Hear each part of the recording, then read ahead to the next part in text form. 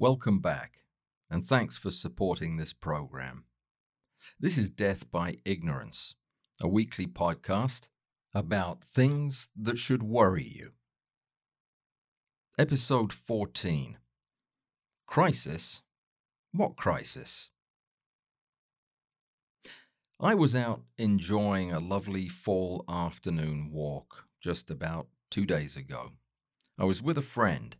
She's a very bright, well-read, socially aware individual, someone who keeps abreast of most of the important issues going on around our country.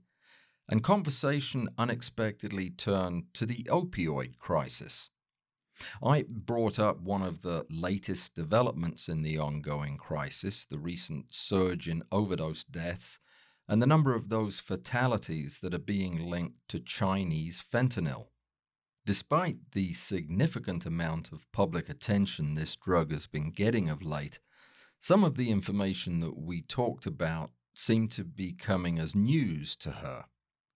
When I shared my concerns about how drugs like fentanyl are poised to radically change the face of the opioid crisis and what I thought that could mean to our already beleaguered society, she was surprised, and that surprised me. I thought a lot more about our conversation that evening, and I think I have a better understanding of Laura's surprise. While I don't think that there are many subjects, other than Trump that is, that get as much airtime and print space as the current US opioid crisis, there are probably few other issues that are so poorly understood by so many. I think that one of the reasons that people seem to be so confused about this topic is that most of the time the people who are telling us about it have some agenda or other. The crisis is almost being used like a blunt object by politicians and religious leaders, drug makers, the healthcare industry, and a host of other interests who are all trying to advance this or that agenda. More regulation, less regulation, more funding, less taxation, more research grants, more hospital beds, and on and on. The public hears the sound bites, the fragments of the picture that are relevant to this or that agenda, but not much else. As a result, much of the context is lost, and what's already a complicated and nuanced problem becomes a jumbled and confusing mixture of facts, partial facts, and irrelevant details that few people can make sense of. So I thought this might be a good time for us all to take a step back and take a good look at where we are with this opioid crisis today.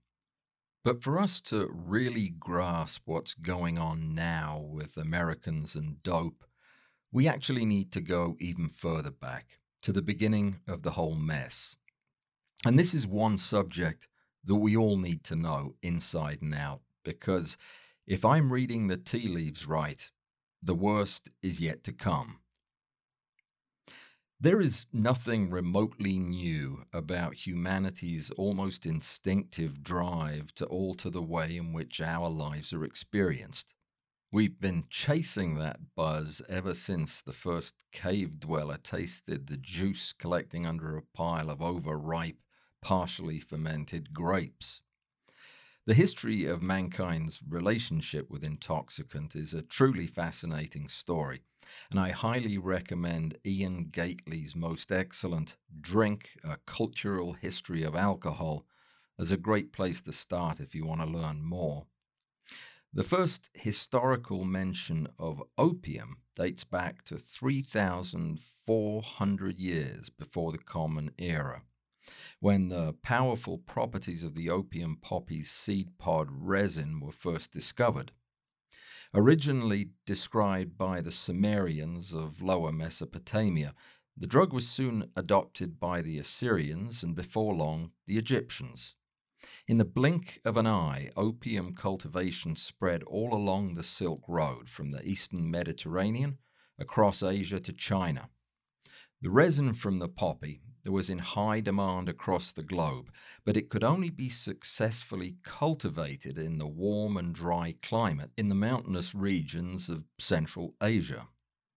The Silk Road was a trading route that grew to connect the Persian and Syrian empires of the west to the Indian kingdoms in the east, and opium was one of the commodities traded along the route. To satisfy England's unquenchable thirst for highly prized Chinese tea, British traders began smuggling the narcotic from suppliers in India into China and onto the black market. Opium addiction rapidly became widespread, and China struck back, kicking off the Opium Wars of the mid 1800s. But the Chinese addiction had an iron grip on the country. When large numbers of Chinese workers emigrated to the United States to work on the growing network of railroads, they brought their opium habits and their opium pipes with them. San Francisco, which was the home to many of the Chinese immigrants, was soon home to America's first opium dens, but it wasn't long before they were springing up in great numbers in New York and elsewhere.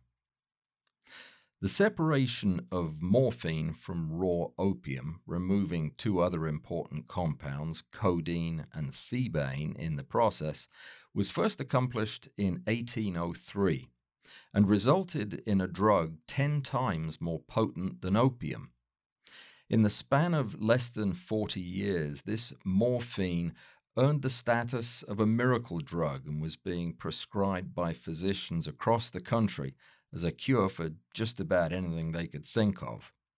In 1874, the German drug company Bayer, the aspirin guys, synthesized a new morphine-based pain medicine, diacetyl morphine. And when it was released onto the market for human use in 98, it was rebranded heroin. Heroin is twice the potency of morphine. As would happen several more times with several other drugs, the addiction potential of heroin was grossly underestimated and mystifyingly went unrecognized as such until about 1903, by which time a great many Americans were hopelessly addicted to the drug. Heroin has been illegal in the US since 1924. Oxycodone, another drug, manufactured this time from thebaine, the other ingredient of opium, was introduced with some fanfare in 1950. It was formulated as a mixture with aspirin and marketed under the name Percodan. The excitement over the release of oxycodone was once again a result of its apparent low abuse potential. And it's this little molecule, 4,5-epoxy 14-hydroxy 3-methoxy 17-methylmorphanan 6,1, the active ingredient in OxyContin, where our story begins. Many scholars describe the opioid crisis as having three distinct phases. I think this is a reasonable way to describe the events, but only insofar as we don't think of the third phase as any final phase.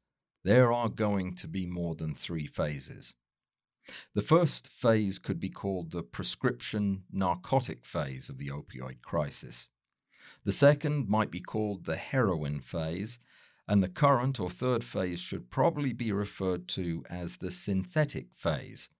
These are my terms. You may hear them described differently by others.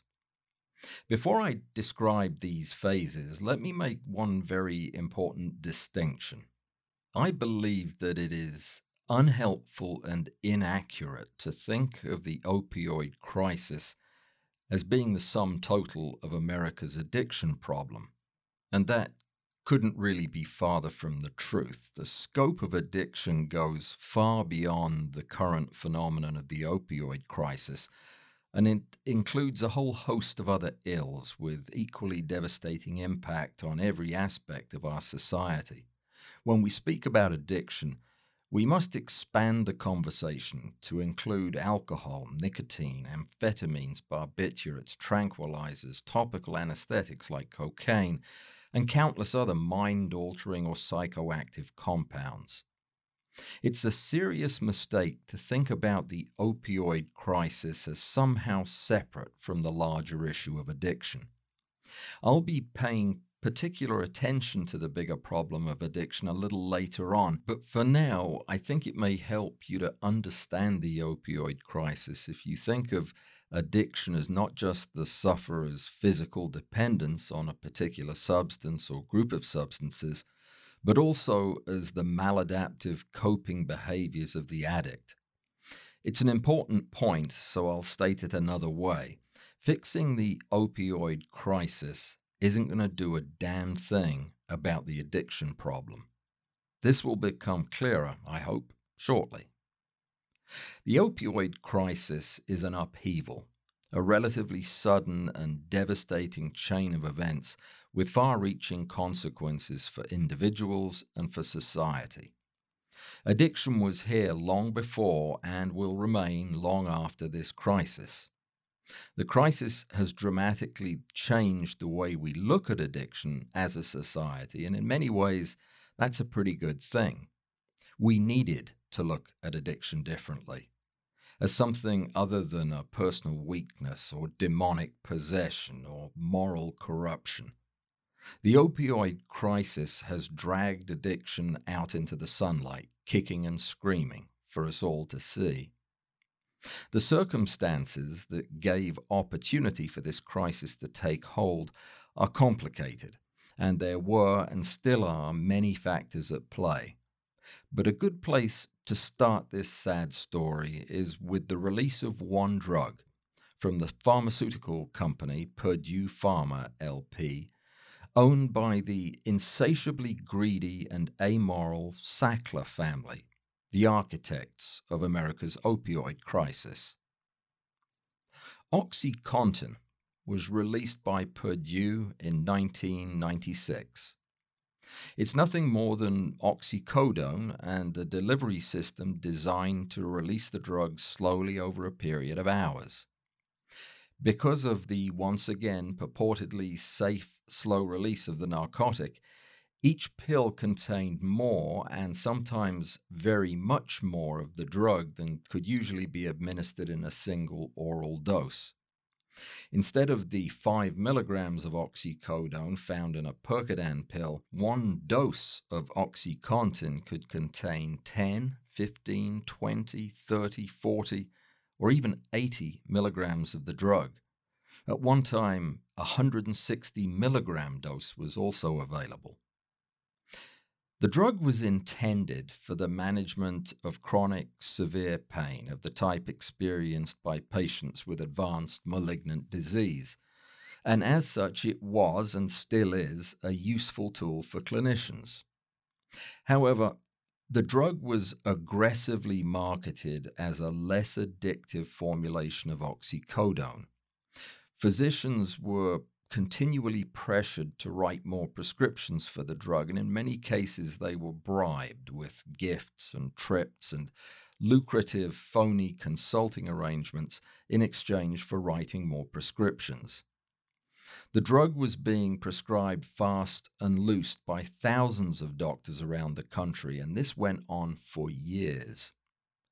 Patients with minimal, or in some cases with no indications at all for treatment with these powerful and powerfully addicted pills, were becoming dependent on them by the thousands. This laxity in the prescribing practices for OxyContin spilled over to other narcotics, resulting in more prescribing and more addiction.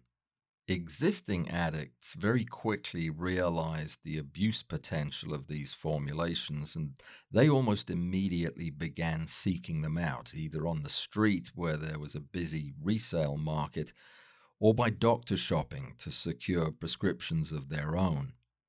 The experienced drug users began misusing the pills by chewing them to deliver the entire dose at once, or dissolving them to extract the active ingredient for injection. Eventually, the formulation would change to deter extraction of the active drug, but sophisticated abusers were able to circumvent many of the safeguards. The company was recently forced to pay $600 million in penalties for the deliberate mislabeling of OxyContin and for its promotion as a less addictive formulation of oxycodone. While these 2007 fines may have been the largest fines ever levied against a pharmaceutical manufacturer, the amount seems far too low given their role in the crisis. Purdue and the Sacklers have subsequently been sued by multiple states, with Oklahoma winning a $270 million settlement earlier this year. A settlement for the outstanding suits was negotiated a few weeks ago, and the amount was about $12 billion in total. The company went into liquidation a few weeks ago and will be reorganized as a public beneficiary company, with all the profits going to plaintiffs in the case. The drug maker will provide addiction treatment drugs at no cost to the public. The Sacklers were also thrown out of the company and made to pay $3 billion, presumably something they could do out of petty cash, as another part of this settlement.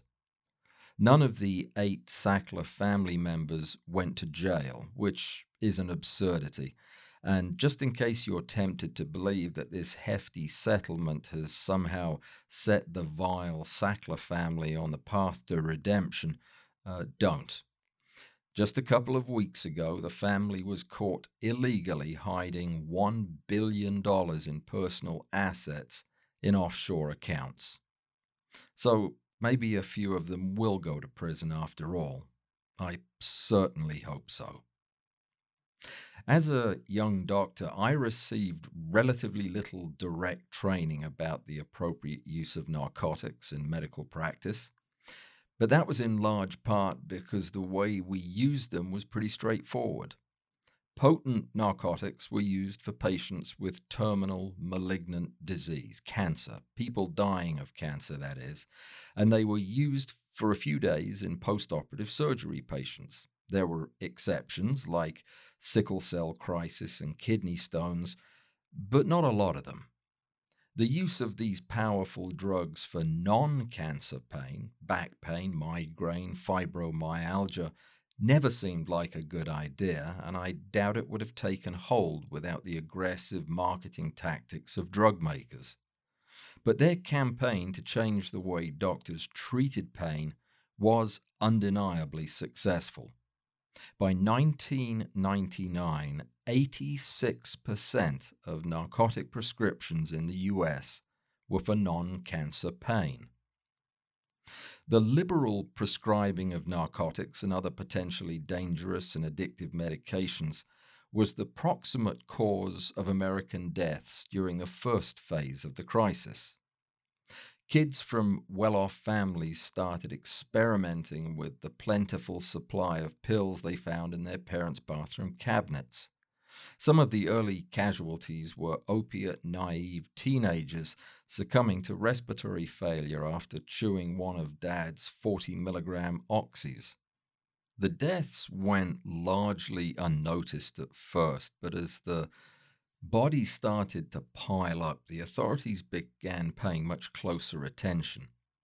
When the scope of the problem was finally appreciated, it triggered a slowly building panic.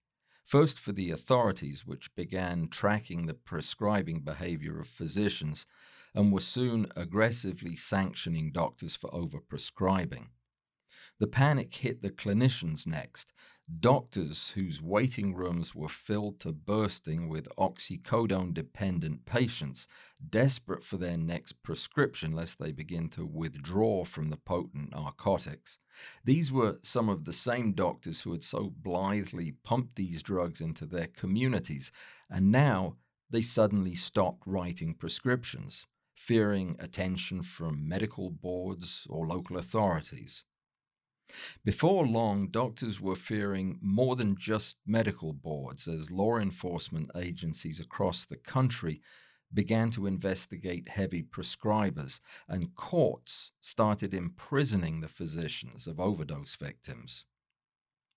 With the panic in full tilt, the supply of powerful prescription narcotics eventually ground essentially to a halt. As the pendulum swung further in the other direction, physicians not only stopped prescribing for the people who shouldn't have been on these drugs in the first place, they also stopped prescribing for patients with legitimate pain. Even terminal cancer patients, a group who should have ready access to the most potent and effective narcotics, were finding it difficult or impossible to find a doctor who was willing to prescribe their medications. And if this throwing the baby out with the bathwater sounds familiar, it should, because this type of unthinking, irrational, reflexive overreaction is so typical of how our society thinks today.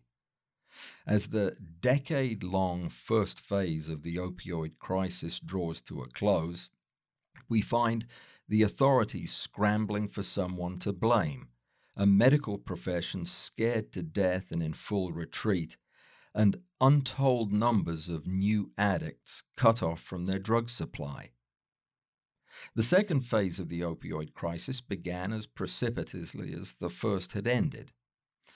What happened next shouldn't have come as a surprise to anyone, or at least it shouldn't have surprised anyone who knew a damn thing about drug dependence and addiction. The market for illegal street narcotics exploded. Stay-at-home moms, school principals, factory workers, and clergymen were looking for alternatives to the no longer available prescription narcotics that so many of them were now both physically and psychologically addicted to. And the drug they turned to was the cheap, pure, and readily available Mexican and Central American heroin that was beginning to flood the market. Long entrenched taboos were forgotten as heroin moved out of the grimy downtown shooting parlors and whorehouses and made its way into upscale suburban homes and struggling working class neighborhoods across the country. The heroin was killing as many women as it was men. It was killing professionals, blue collar workers, and the unemployed in equal numbers. All age groups were represented in the mounting list of overdose deaths, from pre-teens to octogenarians. Between 2002 and 2013, heroin-related overdose deaths increased by almost 300%. 80% of heroin users admitting to having used or abused prescription narcotics prior to trying heroin for the first time.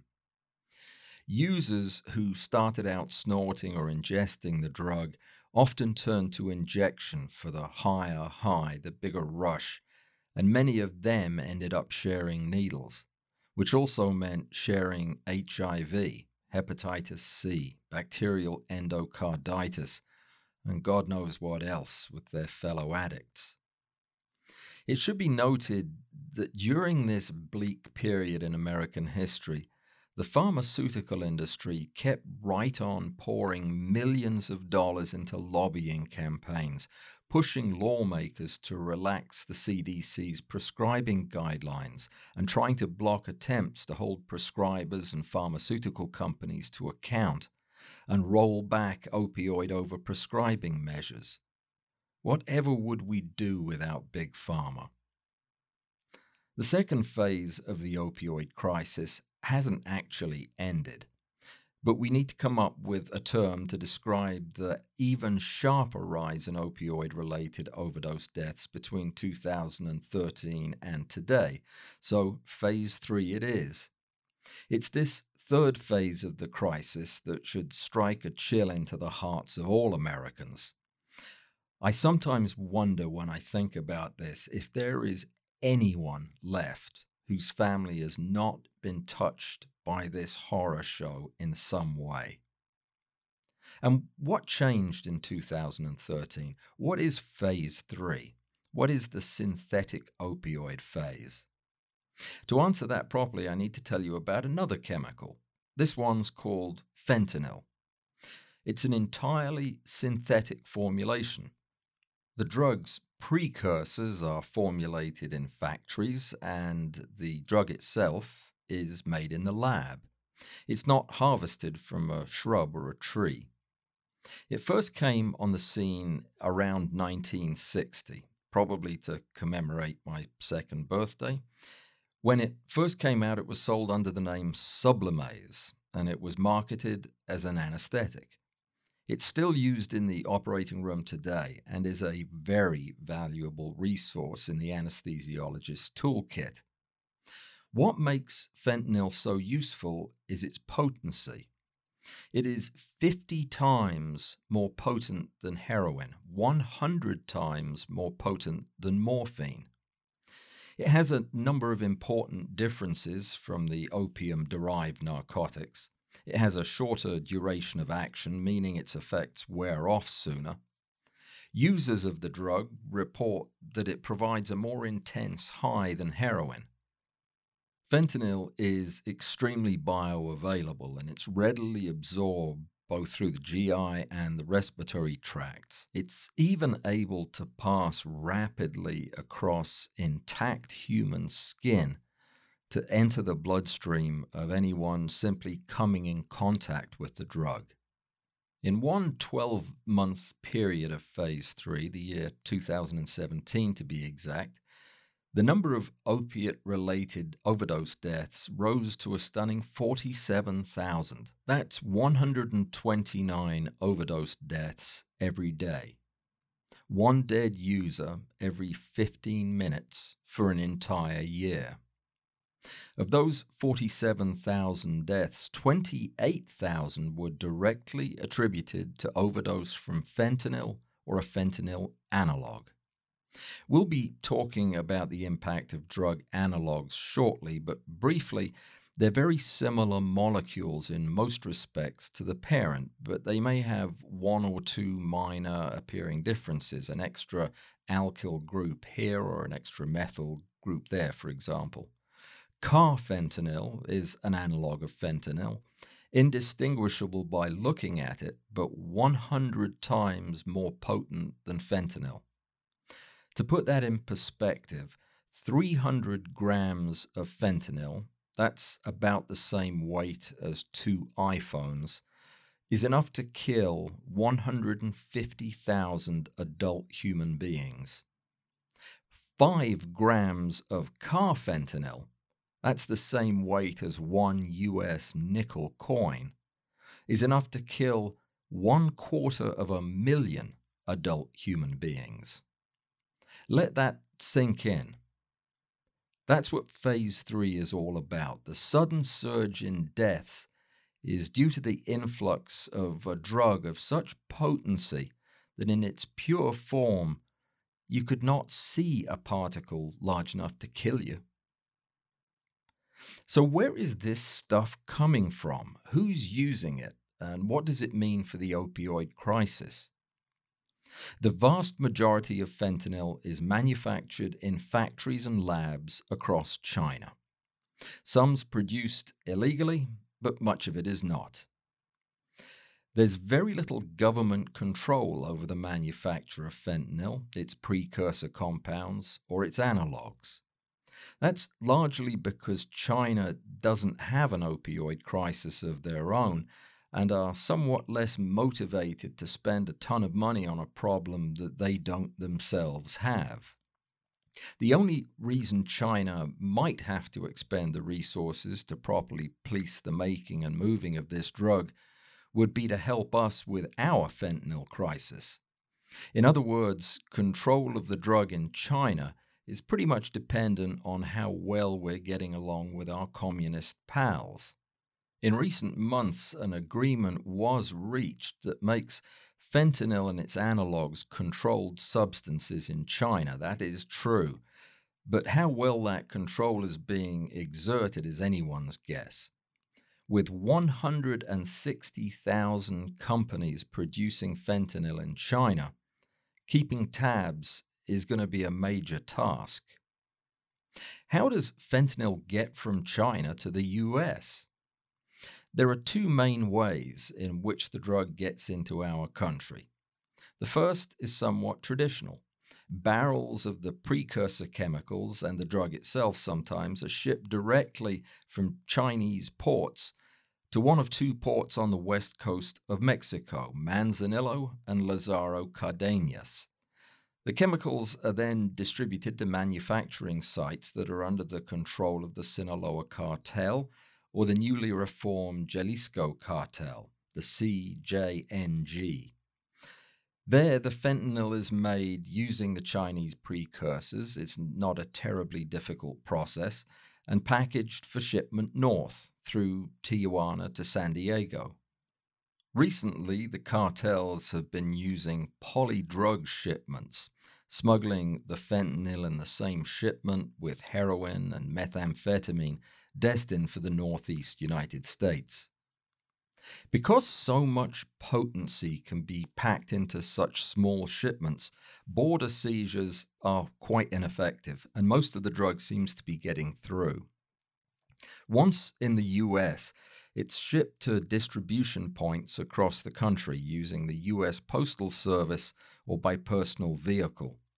The Sinaloa cartel was recently implicated in a novel scheme for moving their fentanyl from San Diego to Buffalo, New York, for distribution across the Northeast.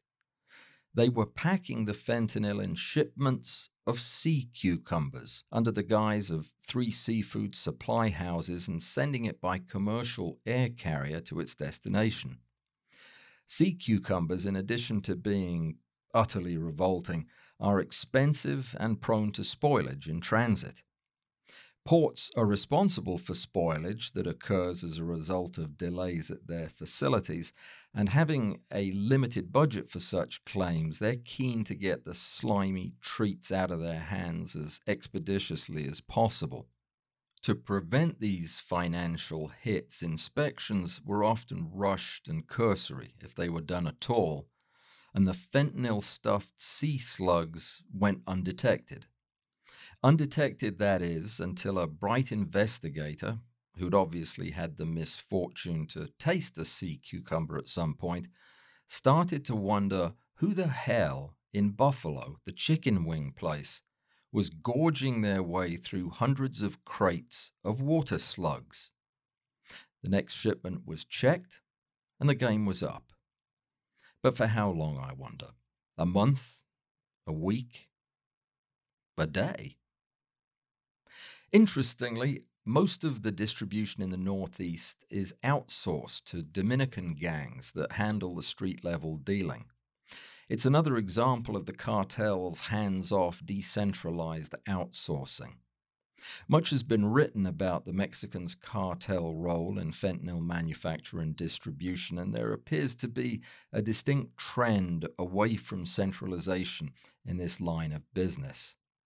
Almost all the intermediary tasks of transport, packaging, smuggling, and money laundering are handed off to non-cartel affiliated gangs within Mexico. All of this makes interdiction by Mexican and US authorities much less productive.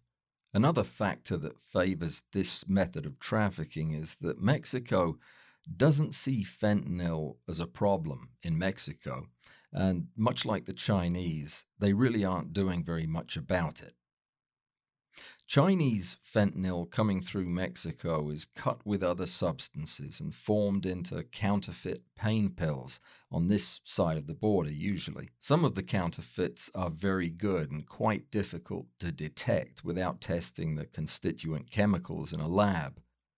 As a result, fentanyl is finding its way into almost all illicit products brought into the US. Counterfeit oxycodone pills, for example, may contain nothing but lactose and fentanyl. For several years, seized heroin was found to have varying amounts of fentanyl in the mix, with the amount of fentanyl increasing over time. Today, much of the heroin in the US contains no heroin at all, just fentanyl and whatever adulterant is used to make up the weight. And this makes a lot of sense. The street value of 1 kilo of heroin is about $75,000, and the street value of 1 kilo of fentanyl is over $1.3 million. The risk to profit ratio favors the fentanyl many times over. One very disconcerting trend has been the addition of fentanyl to other illegal drugs of Chinese or Mexican origin. Fentanyl is being found in methamphetamine, in cocaine, and even in marijuana, presumably making them that much more addictive, ensuring that much more return business. The DEA, by the way, does not think that the drugs come to the US pre-mixed, stating that the addition of fentanyl to other drugs is probably happening in this country by distributors.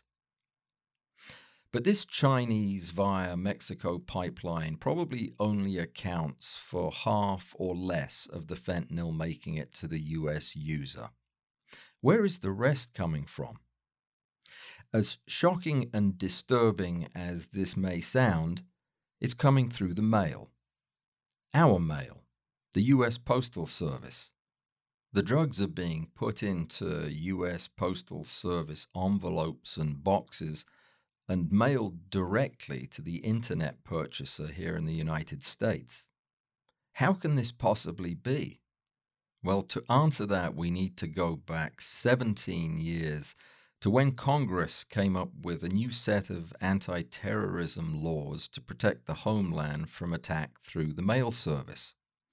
The law required that all commercial carriers, companies like FedEx, UPS, and DHL, that were shipping into the US should obtain advance notification from the shipper prior to accepting any merchandise for transport.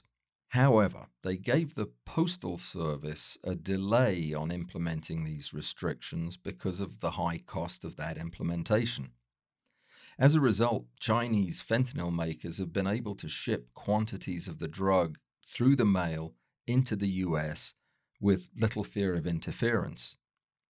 Our lawmakers let that delay drag on for 16 years before finally requiring the Postal Service to comply last year. But for a reason I really do not understand, fully 1/3 of Chinese shipments fail to provide this advance information, and the Postal Service ships their stuff to the US anyway. Some mail-order fentanyl is sent directly to the purchaser, but the majority is now being sent to a clearinghouse, a lab of sorts operated by Chinese agents in the US, who then forward the individual package through the US mail to the purchasers in the US. Our own intelligence services have tracked down some of these Chinese nationals, the people that are sending these drugs through the mail, and they've turned over all the information to the Chinese government. But so far, they've done nothing with the information. Consider the following news article. 2 months ago, in August of 2019, the Associated Press reported that a shipment containing 30 kilos of fentanyl was seized on its way from Shanghai to Virginia. That is enough fentanyl to kill 14 million people. Every person in New York, Los Angeles, and Chicago combined. That's a problem. That is a very big problem. This third phase of the opioid crisis, with the unprecedented spike in overdose deaths, is not just a reflection of the surge of fentanyl and fentanyl analogs in the US. There's been another change, not immediately apparent maybe, that's changing the nature of the crisis altogether.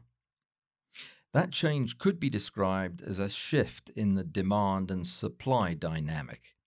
Throughout history, the sourcing, import, distribution, and sale of illegal drugs has been driven by the demands of the end user.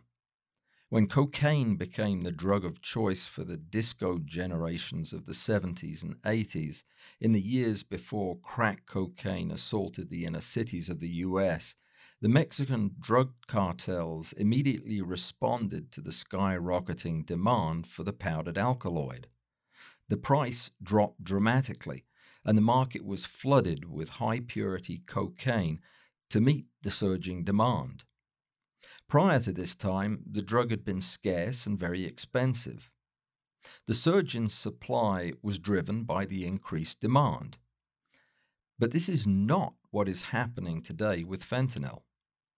The influx of synthetic opioids is not in response to increasing demand for this class of drugs.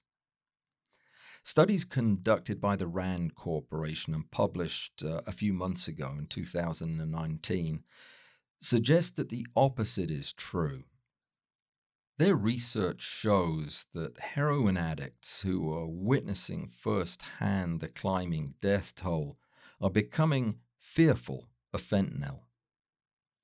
There's a counterintuitive marketing force in the heroin subculture that's long been recognized and exploited by distribution rings and street sellers. When a rash of overdose deaths occur, and word spreads within the addict community that it was this or that brand of heroin, many suppliers brand their drugs for just this reason, the demand for that brand surges. Everyone wants the heroin that is killing the other addicts because, well, that must be some very potent heroin. But this doesn't appear to be happening to the same extent with fentanyl. Maybe it's because heroin addicts, especially those who've been using the drug for some time, believe they know their drug.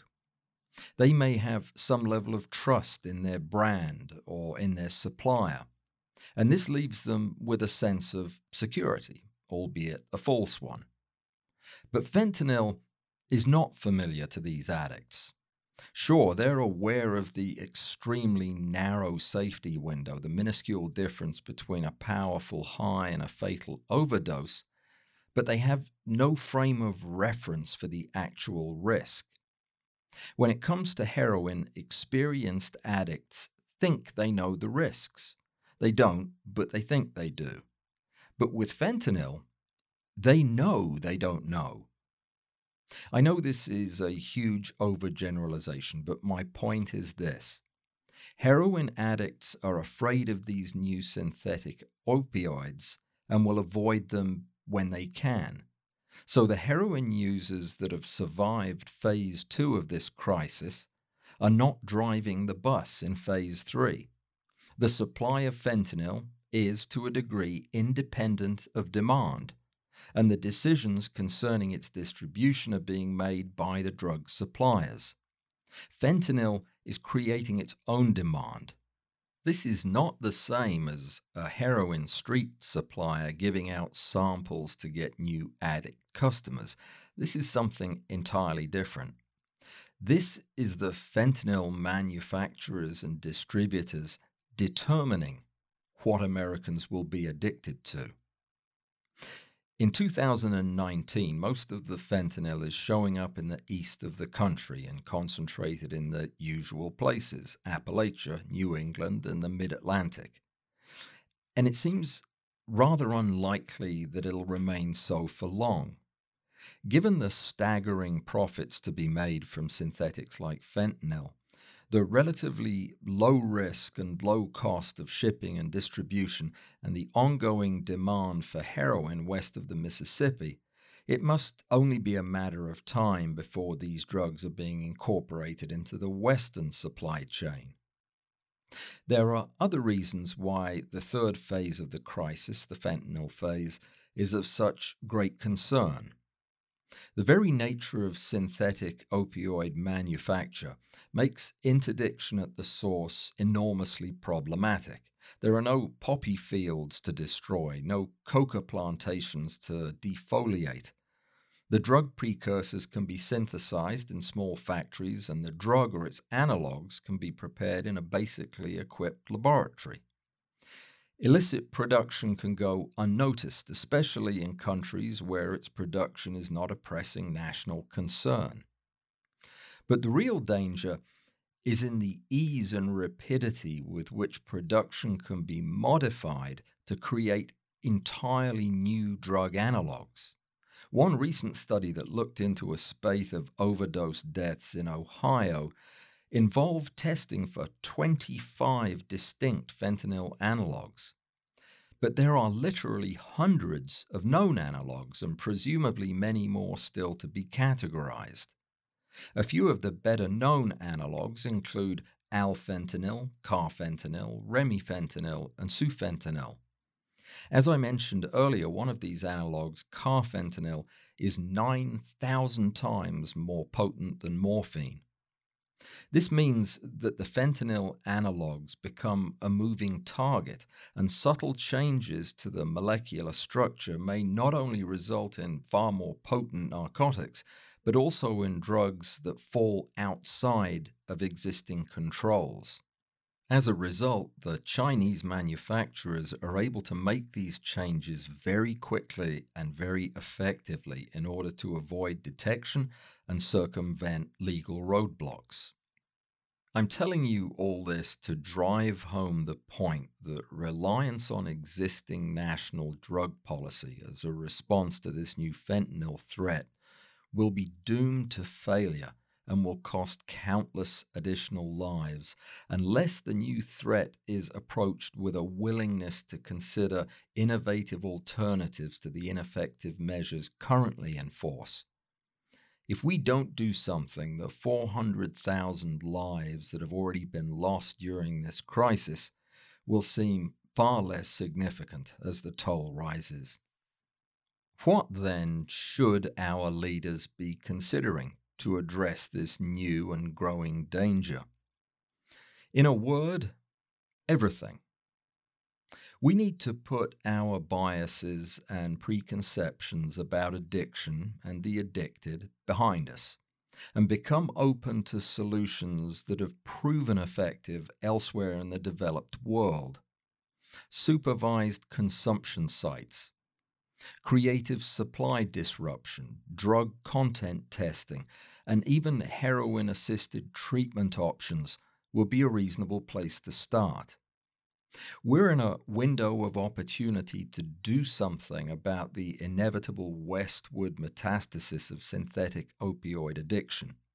We should be working to develop novel and creative tactics for disrupting the Western supply infrastructure before it becomes fully entrenched. Cramming our prisons with low-level dealers and couriers is a waste of resources. Given the cost of such efforts and the insignificance of their impact on the supply chain, instead, that money could be allocated to the development of effective mechanisms for disruption of the internet-based drug sourcing infrastructure. We should be consulting with our friends in Canada and Estonia, two countries with decades of exposure to the synthetic opioid threat. And the experience of several other European countries should be considered carefully. In every European market where fentanyl and other synthetics have displaced heroin, the synthetics have remained dominant. It will be foolish in the extreme for us to think about the synthetic opioid phenomenon as a passing aberration. The synthetics are here to stay, and we must adapt to the new challenges accordingly. There will be a fourth phase to this crisis, and we have to find a new way of thinking about addiction if we're to have any hope of forestalling its emergence. The American experience with narcotics, and with the opioid crisis in particular, should have taught us some very important lessons. The most important lesson, in my opinion, learned through the abject failure of a hopelessly misguided and unevenly implemented war on drugs, is that drug addiction is, at least in part, a symptom of bigger problems in our country. It is not the root cause of poverty, inequality, unemployment, and all of society's other ills. It was the failure to understand this fundamental reality that gave rise to the war on drugs in the first place. Fighting a war on drugs by criminalizing those afflicted with addiction, breaking up families by imprisoning parents, targeting the most severely affected and already marginalized among us, the mentally ill, the homeless, and the unemployed, and focusing these callous measures disproportionately on inner city African American communities is not only utterly ineffective, but also belies a stunning lack of understanding about the nature of drug addiction. We must start seeing the problem of drug addiction for what it really is. Addiction has been described as a biopsychosocial and genetic condition. What does that mean? The bio part is the pharmacologic element of addiction. It refers to the biologic effect of a given chemical on the addict's brain chemistry. Fentanyl is what's known as a pure mu receptor agonist, like heroin or morphine. Fentanyl molecules bind to these specialized brain receptors and trigger a chemical cascade in the addict's brain, starting with the release of a neurotransmitter called dopamine and affecting the complex pathways related to reward, reinforcement, and motivation. This causes a subjective feeling of intense well being, of euphoria. Over time, more of the chemical is required to trigger the same reaction, and this phenomenon is known as tolerance. But when the chemical is no longer available and the addict abruptly discontinues use, the brain cannot adapt to the change quickly enough, and dopamine release is prevented, and the user experiences an intense dysphoria and physical symptoms of acute withdrawal that's complicated by an almost overpowering craving for the drug. The addict requires the chemical to feel normal. This is physical dependence. It's obviously a lot more complicated than that, but this is, in a nutshell, the bio part of addiction. The psychology of addiction is not terribly well understood, but it's clear that certain personality characteristics suggestive of ego defects may predispose to the development of an addiction. Low self esteem, depression, anxiety, and difficulty coping with social stresses may also predispose an individual. The fact that mu receptor stimulation causes an increase in self esteem and a decrease in anxiety, along with an enhanced ability to cope with stressful situations, all of which are among the strongly reinforcing effects of narcotic use, supports this idea. Jumping briefly to the genetics of addiction, it seems likely that there are several genetic forces involved in the predisposition to addiction. There's a high degree of polymorphism in the genes controlling the production of dopamine receptors, mu receptors, serotonin receptors, proenkephalin, and catechol O-methyltransferase. Each of these molecules are intimately involved in the mechanisms of addiction, so the variability in gene expression point to a strong genetic component in the relative vulnerability of a given individual to addiction. The social part of addiction gets less attention than I believe it deserves.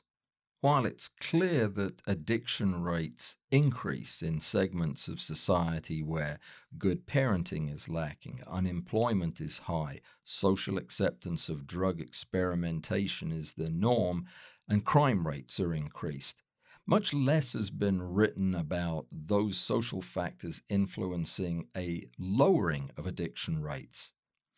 With more research, I fully expect we'll find a strong connection, a negative correlation that is, between addiction rates and lives that are objectively purposeful, rewarding, and hopeful.